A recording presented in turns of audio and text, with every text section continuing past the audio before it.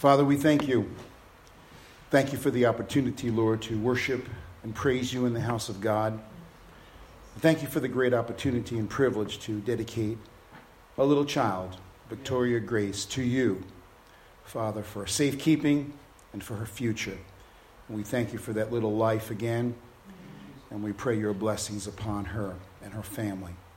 We thank you for this morning, and I pray, God, that your heart would speak through my lips, that you might give us the word, Lord, for the church. In Jesus' name, amen. I'd like to preach to you for a few moments. Don't leave your home unguarded. Don't leave your home unguarded. It's in keeping with the theme that we've been preaching concerning young people and our families, restoration of our church and our homes and marriages. The Bible says in 1 Samuel 30 in verse 1, "And it came to pass when David and his men were come to Ziklag on the third day, that the Amalekites had invaded the south and Ziklag, and smitten Ziklag and burned it with fire, and had taken the women captives that were therein. They slew not any, either great or small, but carried them away and went on their way. So David and his men came to the city, and behold, it was burned with fire, and their wives and their sons and their daughters were taken captives." Ziklag was a town south of Judah, and it was given to David by the Philistines, by King Ahash of Gath, as a residence while he was in waiting to become king of Israel. And it was at this place that David had his great army of soldiers that he trained, those that came from Saul's army that were discouraged and depressed and discontented. And David raised up great warriors of God, great men of God who became some of the greatest men in the Old Testament.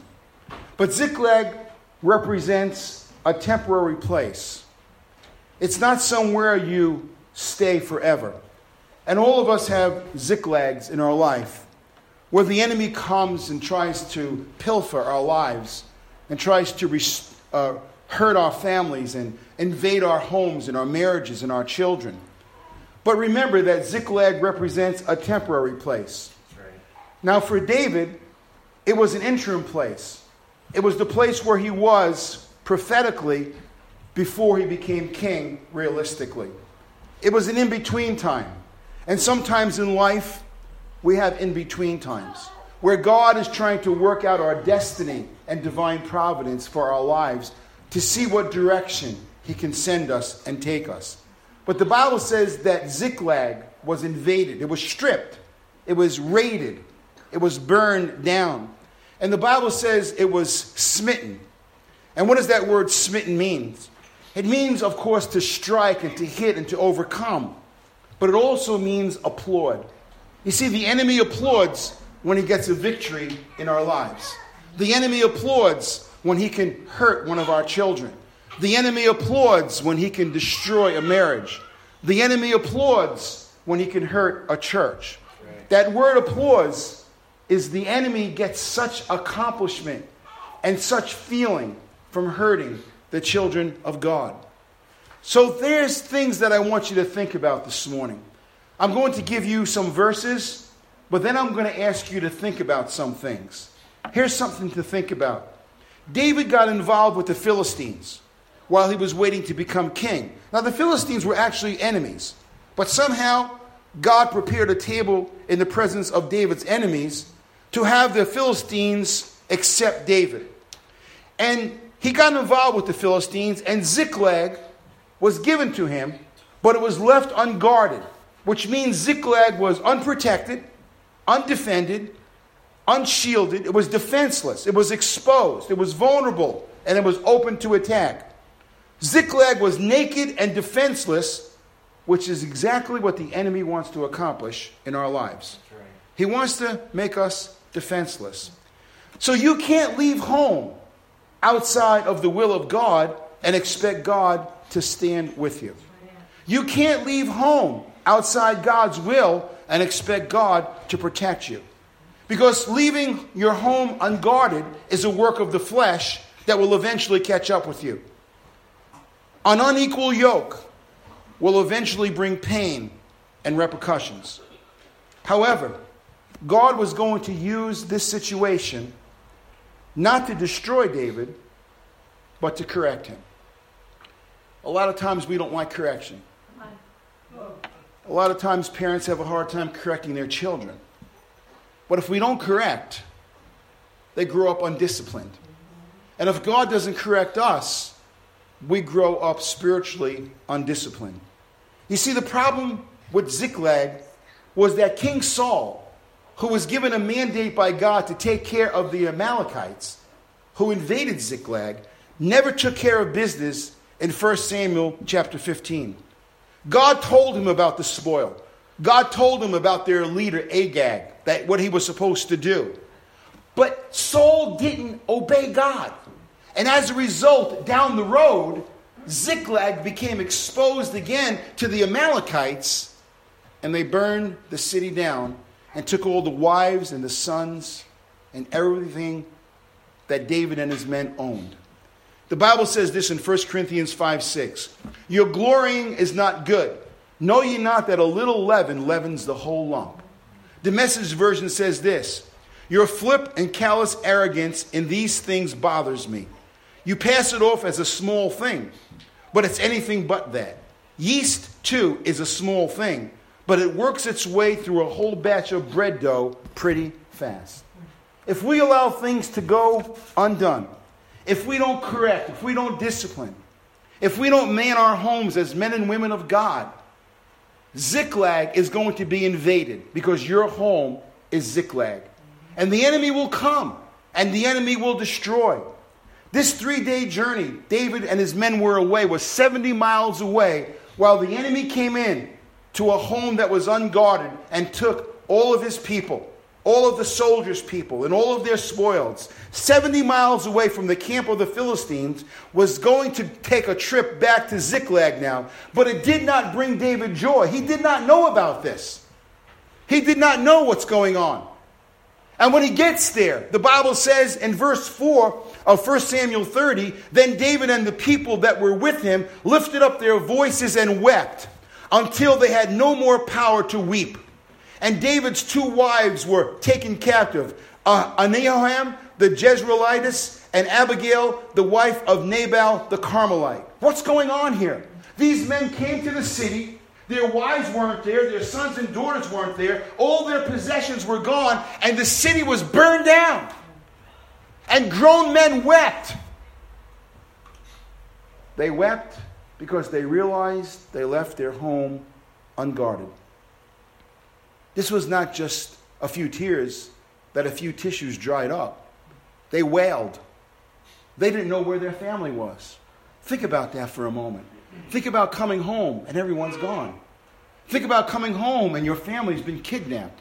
Think about coming home and there's no furniture and there's nothing in the refrigerator. Everything is gone. All of your toys, all of your tools, all of your cars, everything is gone. It's gone. Because the Amalekites came in and took everything that was most precious to you. The person you slept with in your bed. The children that were born from your wife's womb. The children that you raised and invested in. That sat at your table, that slept in your bed. Are now all gone. The first thing that these soldiers and David did was to weep at the tragedy that they were taking place. We should weep for our homes being destroyed and children being left behind as victims. We should be personally alarmed at the present state of our country and our churches. The family is the unit of society intended by God. Look at the progression in verse 4. Look how this went down. They went from great emotion. Listen to this. They were weeping and wailing before God, but then the Bible says they had no more power to weep. They shut down. And that's exactly what a lot of us do as men. We shut down and we don't express how we really feel. And when you shut down, you become passive and you have a tendency to give up and say, what's the use? I'm having no effect. No one's listening to me. Can you say amen? Amen. Can you help me preach this morning? Amen. They went from great weeping to the place of no more power to weep. And I want to tell you, many men and women are giving up in their homes. We're losing 177 people a day through drug overdose. 177 people are dying of drug overdose. And yet we have people in society saying that we should legalize this and legalize that. Listen, our homes are being destroyed. Sexually transmitted diseases is at an epidemic rate right now. Epidemic. In America. There are strains that they have nothing to fight against anymore. Why? Because we're not disciplined and we're not guarding our homes. The Bible said that David was greatly distressed, for the people spoke of stoning him, because the soul of all the people were grieved, every man for his sons and for his daughters. But David encouraged himself in the Lord. What happened here? You know what happens? What happens in our homes? The blame game. It's your fault. It's your fault. You didn't do this. You didn't do that. You know why this is happening? Because of you. And we turn on each other.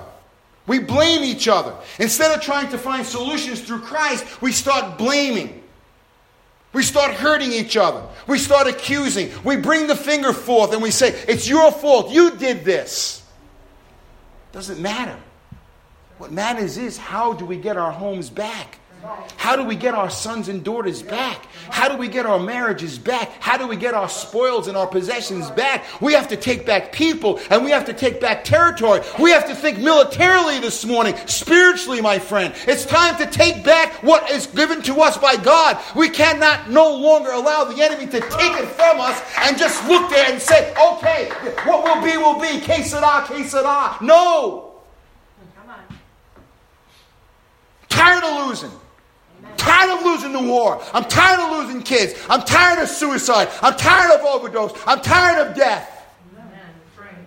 And too many are going around saying, I don't care. You know what? You have a problem. Right.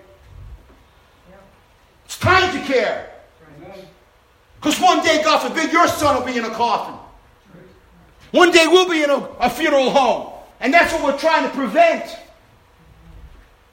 Well, we're so full of pride and arrogance. We're so busy doing our thing, like we're going to live 100 years. We're going to die one of these days.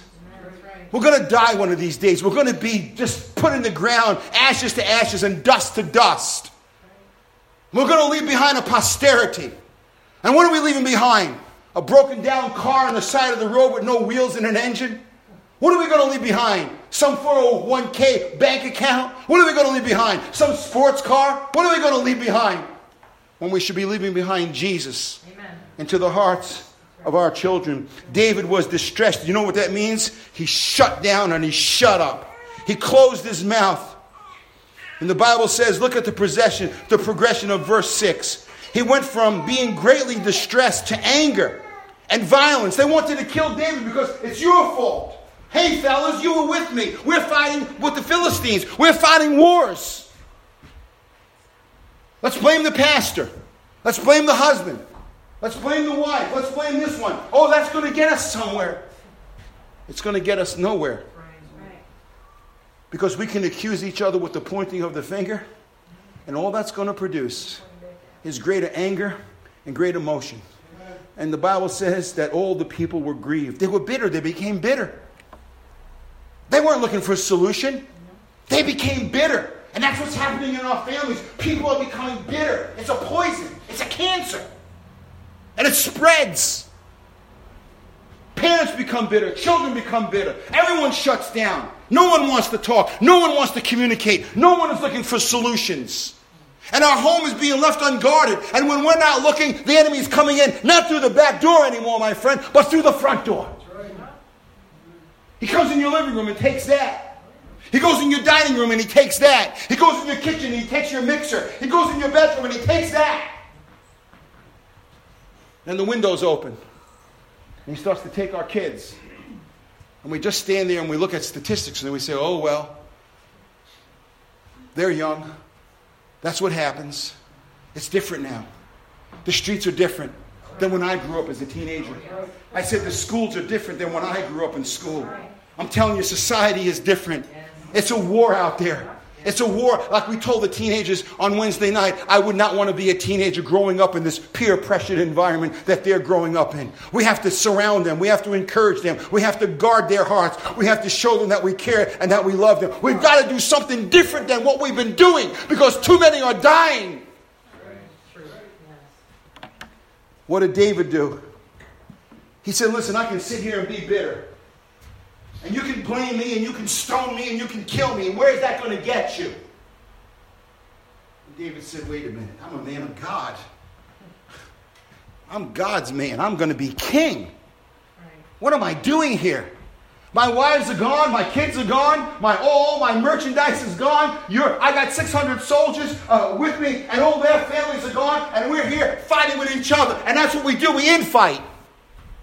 We blame each other. Just like in the Garden of Eden. It's this woman that you gave me, God. Oh, it's the serpent, God. It's the devil's fault. The devil made me do it. No, let's take responsibility and be accountable once again to God. David encouraged himself in the Lord. He was saying, wait a minute, fellas. What are we doing? We got a giant problem on our hand. Look at the city. Smell the embers. Where's your house? Where's your vineyards? Where's your grapevines? Where's your gardens? You want to stone me? Okay. What's that going to accomplish?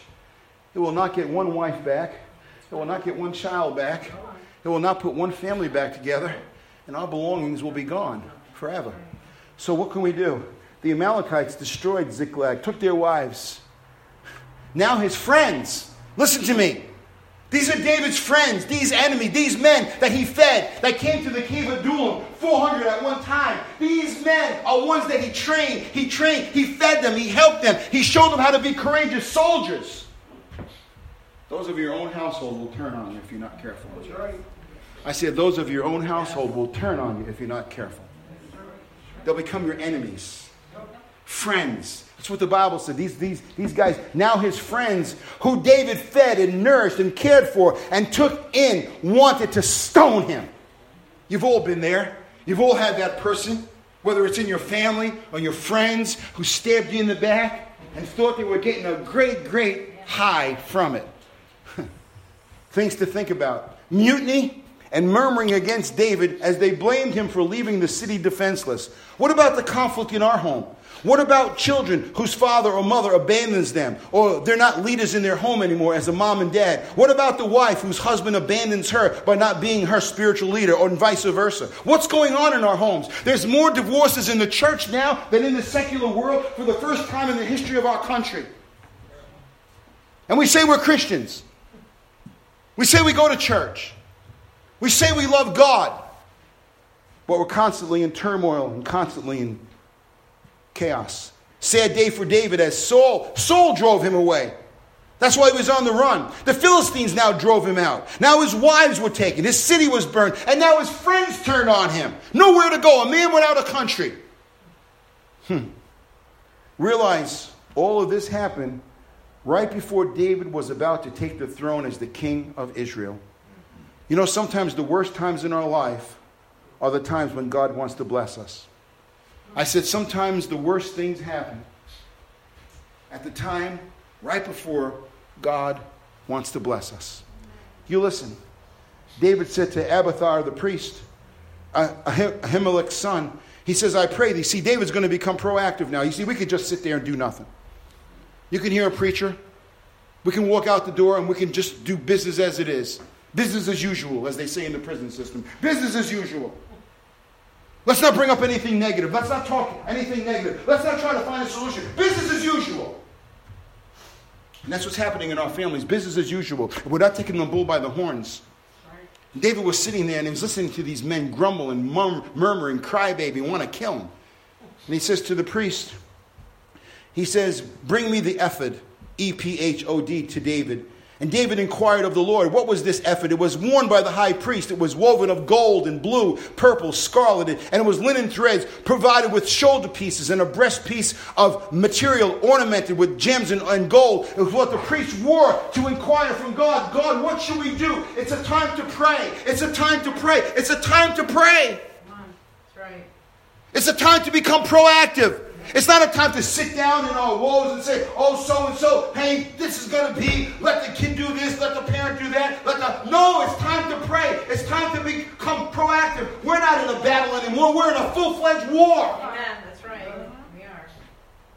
A general doesn't tell his army, just sit there and be bitter. Plot to kill me? No, become proactive. What's the plan?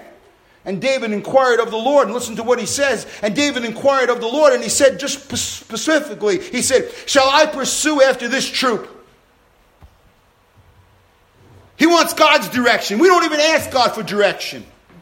We just go and do things. And then when they blow up in our face, oh, now it's time to pray. He said, Lord, shall I overtake them? And God came back with a quick answer, and he said, pursue. What did God tell us a few weeks ago in prophecy? He said, resist.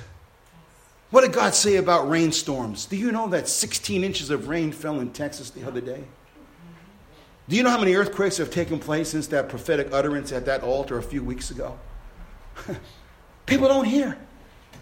People aren't listening. God is speaking. 16 inches of rain. That's a rainstorm. They said it's a rainstorm. That's not the only one that's going to occur. It's going to be more and more. As time approaches, it's time to pray. And the Bible says that God told him to pursue. What does that mean? Chase the devil. It's time the church saw the backside of the enemy. Instead of us always seeing the enemy coming toward us, it's time that we see the backside of the enemy. Run from the church. We're always talking about how the enemy's coming against us. When he should be licking his wounds in a corner somewhere saying, that church, those people, they're praying again. We're tired of being beaten. We're tired of being demoralized. We're tired of being scooted into a corner because of the prayers of the church, the prayers of the people.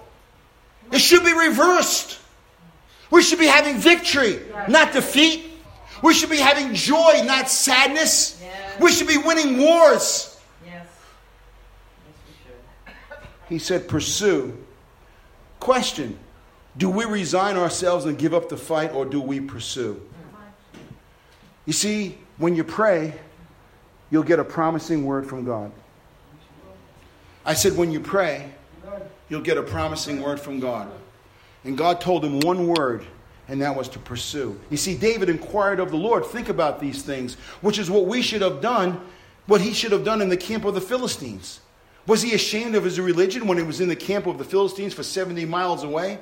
Was he afraid to express himself? Like I said today in the Bible school, we're losing our voice as Christians. We're laying down. We're becoming passive like we're nobodies. We're fading into the background. We're a leaf being thrown into the wind. We're a wave being tossed to the sea like we're nobodies. No, we are somebody. Christ has made us someone. He's given us power. He's given us dunamis. He's given the church the Holy Spirit to speak a voice.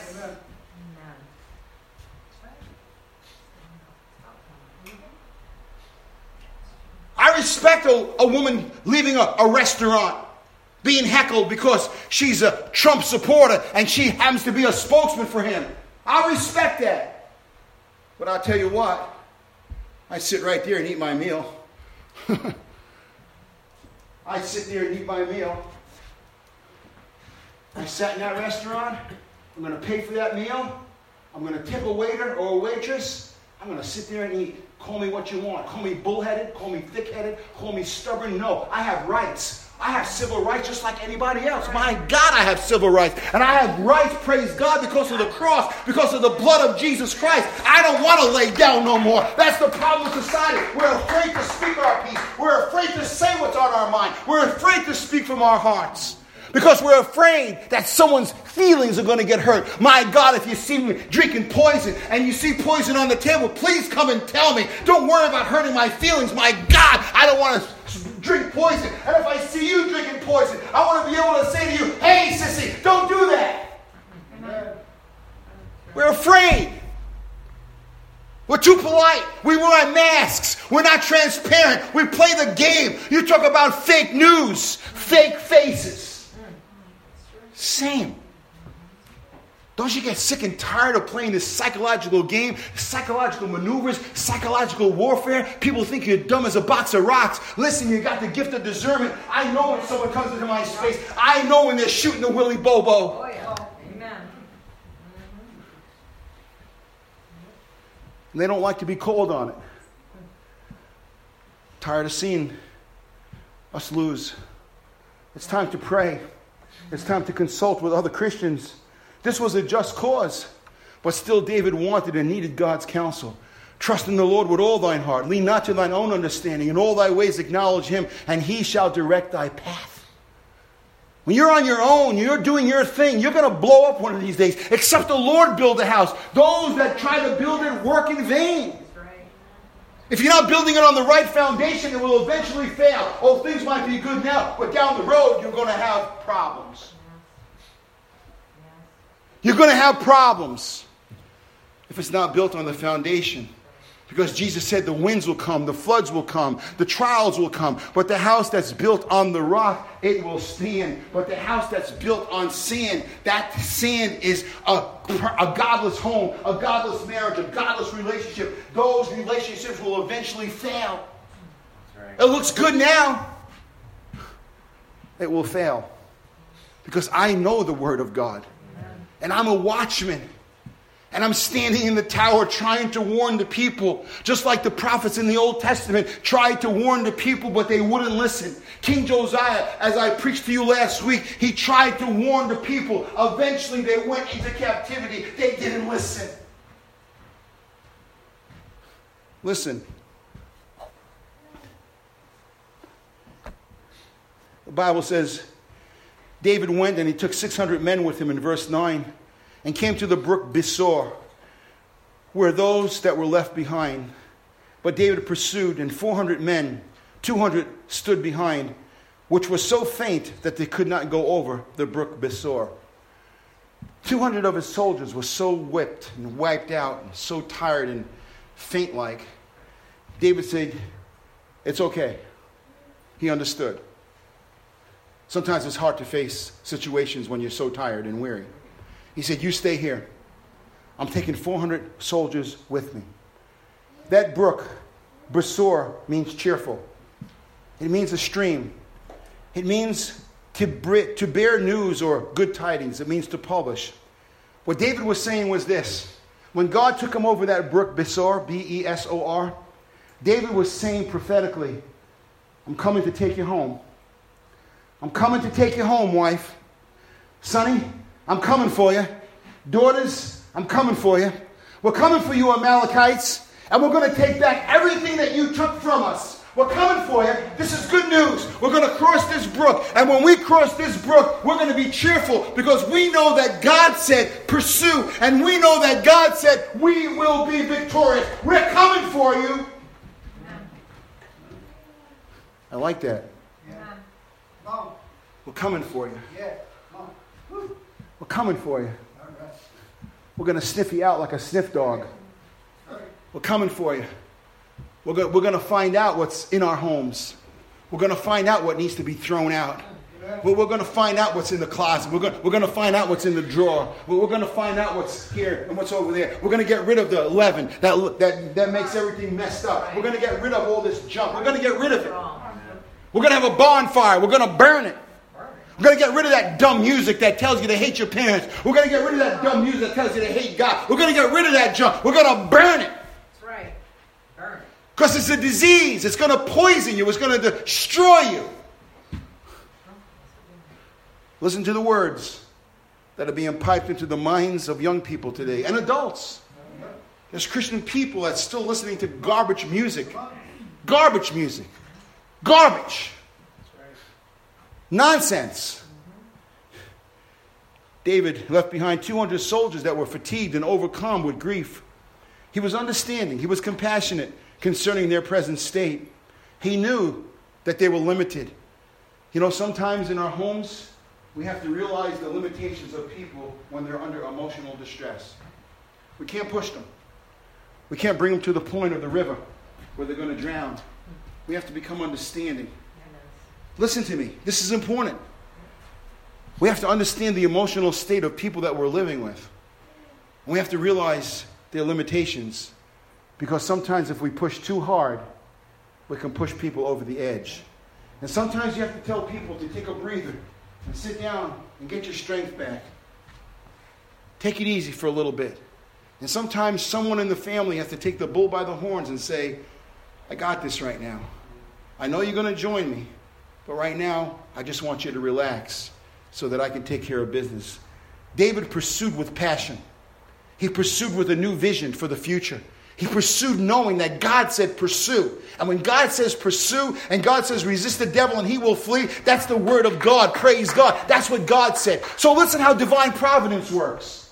After David prayed, look what happens in verse number 11. And they found an Egyptian. Oh my, did he just appear? Was this not God's will? Wait a minute. Who's this fellow? And the Bible says they found him in the field and they brought him to David and gave him bread and he did eat and they made him drink water. They found him. You know what that means? Divine providence, divine destiny, divine intervention, the right place, the right person at the right time. Amen. Who are you? Who are you, son? David said. The Bible said in verse 12, they gave him a cake of figs and 2 clusters of raisins, which he had eaten. His spirit came again to him, for he had not eaten bread nor drunk any water for 3 days and 3 nights. They found this guy on the side of the road. An Egyptian. Seemingly a nobody. And they fed him, knowing that we're supposed to go pursue the enemy. But David knew the mind of God to stop and smell the roses. Something's happening right here. God is speaking. We're so busy today answering dumb text messages and looking at Facebook. We're so busy being distracted by nonsense that we don't even see the signs that God is trying to give to us in our backyard. We don't even see the landmarks. We don't see the shining lights, and God is going like this and he's saying, hey, I'm trying to talk to you, but you're so busy. I'm trying to get your attention, but so there's something just more important. There's something just much more important right now. I see that. Go ahead. Go answer your phone. Go ahead. Go do your text. Go ahead. Your son's dying. Your daughter's dying. Your marriage is crumbling. But go ahead. I'm trying to give you some direction. Whoa. I'm too busy, God. God wants to place an Egyptian sometimes in our life that's fatigued. And David said, to whom belongest thou? And whence art thou? And he said, I am a young man of Egypt, servant to an Amalekite. Oh. And my master left me. Nice guy. Because 3 days ago I fell sick. Nice fellow. Served the Amalekite master, served the big chief, served the big guy, and he leaves you in the dust. Oh man, that happens in the workforce, doesn't it? Oh, sure does. You give your loyalties. You put your time in. You help people make money, look successful. You make them look good. And they don't even know you. Isn't that something? They wouldn't even give you a box of raisins. They wouldn't even give you a drink of water. Hear what I'm saying? Happens all the time. And he said, we made an invasion to the south and upon the coast toward Judah and to the south of Caleb. And we burned Ziklag with fire. Whoa. What did you just say? Servant to the Amalekite chief? We burned Ziklag with fire. And David said to him, can you bring me to this company? And he said, swear unto me by God that thou wilt neither kill me nor deliver me into the hands of my master, and I will bring thee down to this company. Man, did we find a golden nugget right here on the side of the road. You know where they are? Sir, yes, sir. Can you take me? On one condition, that you don't give me back to the Amalekite chief and that you don't kill me. David found a diamond in the rough. And when he had brought him down, the Bible says, behold, they were spread abroad upon all the earth. Listen, they're applauding right now, those Amalekites. They were eating and drinking and dancing. Hey, look what we did. We got their wives. Hey, look, we got their kids. Hey, come on, want some crack? Come on, we got you. They're all dancing down there. They're having a good time. Just like today. Everybody's having a good time. We have no idea what's going on in our present homes and marriages. See, the enemy celebrates too early. It's kind of like a football game. It gets me so mad that this guy is celebrating in the end zone and his team eventually ends up losing. You look like a dope. You look stupid. You look like a moron. What are you celebrating? You're losing. You're down 40-0. You just made a touchdown and you're dancing like you just won the Super Bowl. You know how foolish you look on television? You look foolish. Celebrate after you win. Don't celebrate before. Celebrate when you got the enemy down. Celebrate when you got your foot on his neck. Celebrate when you cut the head of Goliath. Or celebrate, praise God, when you see the enemy running from you. That's the time to celebrate. The enemy celebrated too early. When you're in a bind, look for the find. I said, when you're in a bind, look for the find. Look for the Egyptian. You know, sometimes people in the world will help you quicker than people who call themselves Christians. I say that respectfully. Sometimes there's more respect from people in the world than there are from the Christian houses of God. There's some people that you can go as a minister and you know that they're not saved, but they'll respect you. They'll respect you. They know what you stand for. They know what you stand for. And if you ask them to do you a favor, they will do you a favor. They will do you a favor. They might not be where you want them to be spiritually. They'll be respectful. They'll be manly. And if you ask them, they'll say, hey, no problem. I can get that done for you. I can do that for you. And sometimes when you ask people that you think would help you, well, I'm busy. I don't have time. When you're in a bind, look for the find. Listen and look carefully. Help is on the way. Don't trip over it. Sometimes we trip over. Help is right there. Help is right there. Sometimes I say to people, what can I do to help you? And their response is, I got this. Well, what do you got? Your best thinking got you where you are. What do you mean you got this? What do you got? You got nothing. You're blowing into the wind. It's like those flowers that you go like this, and it blows away. People try to offer people help. I got this. I'm good. That's pride. That's arrogance. We're supposed to help one another. We're supposed to help each other in need. I might be in need tomorrow. I might need your help. I have to say to you, I need help. Can't do this by yourself. Everyone's got gifts. Are you hearing what the preacher's saying? Amen. And David, he says, I'm going to beat the odds. You know why? Because God's on my side. Amen. It looks like sometimes we're going to be defeated, but God is on our side. Verse 17, and David smote them from the twilight evening unto the evening of the next day. Think about that. From sunset to the end of the next day. He whooped them. He beat them. He killed them. He put terror back in their eyes. You know why? Because God said pursue. God said resist. God said fight. And stop being passive and keep your mouth shut. Time to wake up. Listen to the fight. Listen to what it says here. He smote them from the twilight evening unto the evening of the next day. And there escaped not a man from them, save 400 young men, which rode upon camels and fled. They got out of Dodge, the ones that still remained alive, and they said, this guy's crazy. This guy's out of his mind. 400 soldiers plus David whipped the Amalekites. But that's not the end of the story. You see, that word smite is the same word that the Amalekites used when they had smitten Ziklag. Now David was applauding. That's what the word means. He was applauding because he had God's backing. Look what it says. And David recovered all that the Amalekites had carried away. And David rescued his 2 wives. And there was nothing lacking to them, neither small nor great, neither sons nor daughters, neither spoil, nor anything that they had taken to them. David recovered all. Not one woman was violated.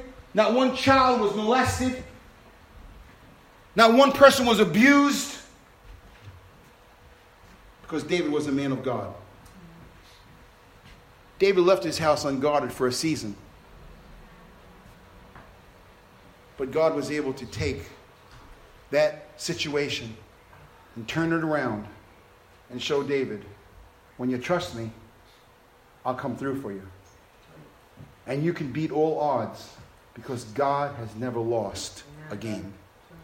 And David took all the flocks and the herds which they drove before those other cattle and said, this is David's spoil. And David came to the 200 men. You remember those guys that we left here on the other side of the brook Besor?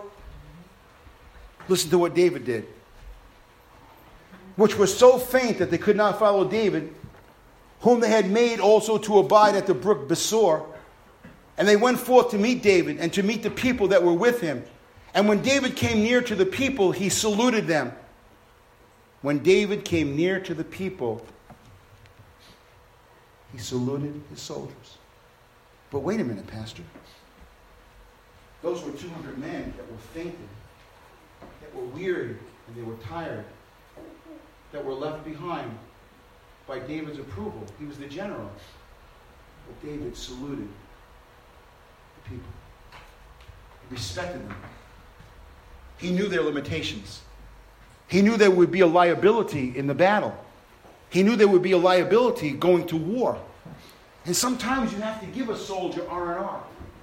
Sometimes you have to have rest and recuperation. And sometimes as Christians, we have to help each other take a little bit of R&R. You can't have the same people fighting on the front lines.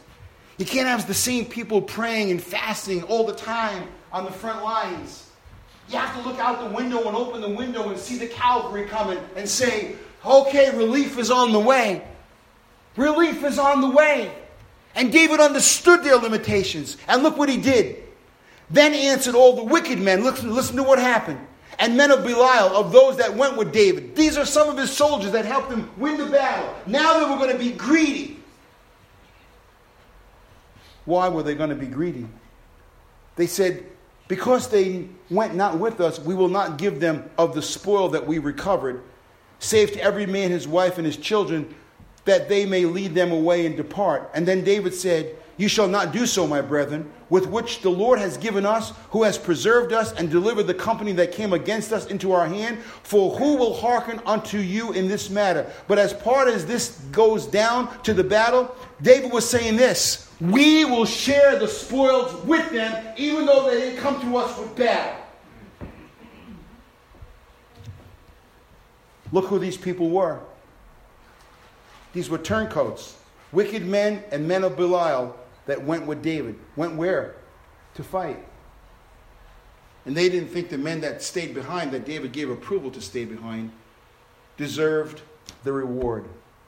But as you read on, David ended up rewarding a lot of people. Do you know why? Because he was happy to get his family back. He was happy to get children back. He was happy to get his spoils back. He was happy for his men. He was happy.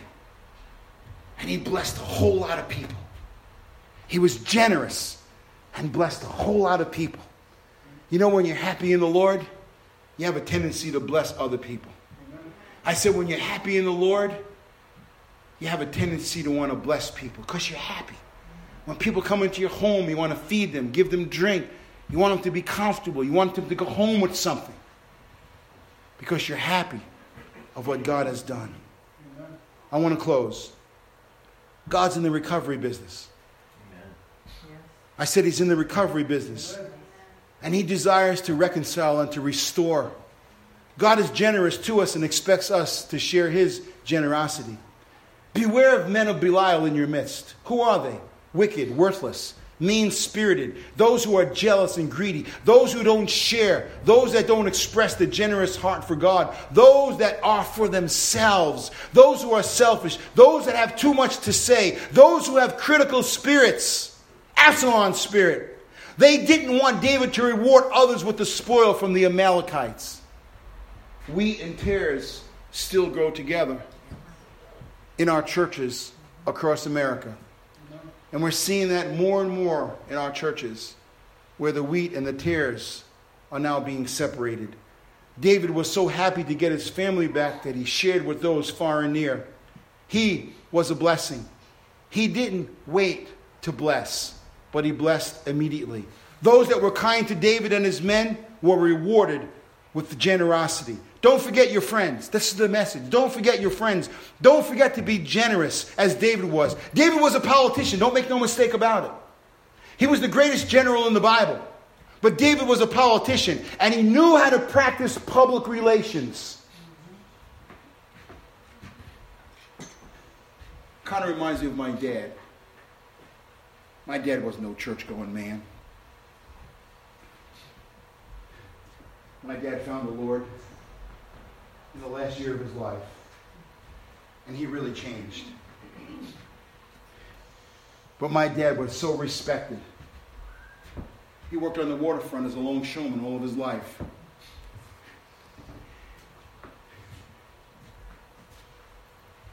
Owners of nightclubs would call my dad Eddie, the Brass Rail, different nightclubs that I remember when I was a kid. Eddie, can you come and fix something for me? My dad knew a lot of people. He knew mob people. He knew business people. He knew people in the community. He knew people in the city. And I always wondered about my father. How did he gain such respect? My dad would walk with overalls into the best nightclubs in New York City, in overalls, and be greeted and embraced by owners. Captains of ships would call my father. He worked on the docks. And I always wondered as a kid, how did my dad know all these people? How did my dad get such respect? You know why? During the war, he put the mob people to work on the docks. During the war, he brought food home to feed people in the neighborhoods. Yeah, I watched him. He wasn't a church man. Tender heart, tough though, longshoreman. But a man that was respected by other people. I watched it. And he didn't use it. He was a generous man. And he taught me something. How to treat people.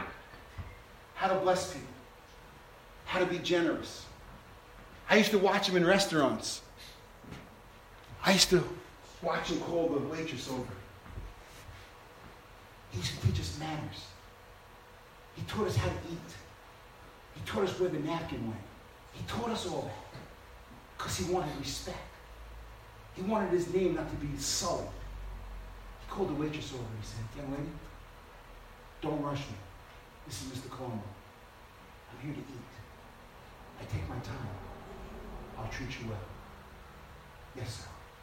Yes, Mr. Colombo." I watched him. Today, what are we learning? Are we being respected? Because we treat people right. Are we being respected? Because we bless people. We're generous toward people. We show kindness and favor to people. My dad taught me that as a little boy. I didn't get everything that he was trying to teach me until I was older. I got it later, when I got married and had children. And by the time I was 25, I looked back on my teenage years when I thought my dad was a dinosaur. And I said, Pop was right. He was right about a lot of things that I didn't get as a youngster. You listen to me as I close. We as parents are trying our best to keep our kids in the corral. Amen. We as a church, I know we are trying our best to keep our kids in the corral. I know kids are young. I know kids are tempting. I know there's temptations out there. And like I told the kids in this church on Wednesday, and I've told kids for years, no matter what you do, good, bad, or indifferent, the pastor of this church will always have that door open for you if you ever need help. Are you hearing what I'm saying? We'll never say that you can't come here. We'll never say that you don't belong here. And we'll do everything in our power to be generous to you, to help you, and to love you, and not say, I told you so. But know one thing about us as adults. We're not perfect. And we don't walk on water. And we're not trying to say we do. And we screwed up a lot when we were young.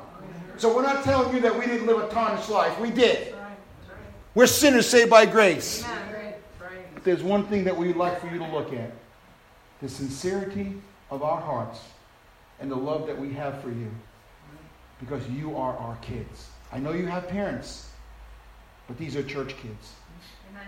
And like I told Marissa, to me that baby that we dedicated today, that's your baby. That's your family's baby. That's also a church baby. Amen. Are you hearing what I'm saying? Amen. And we're proud to have church babies here. Amen. God bless you and thank you for listening.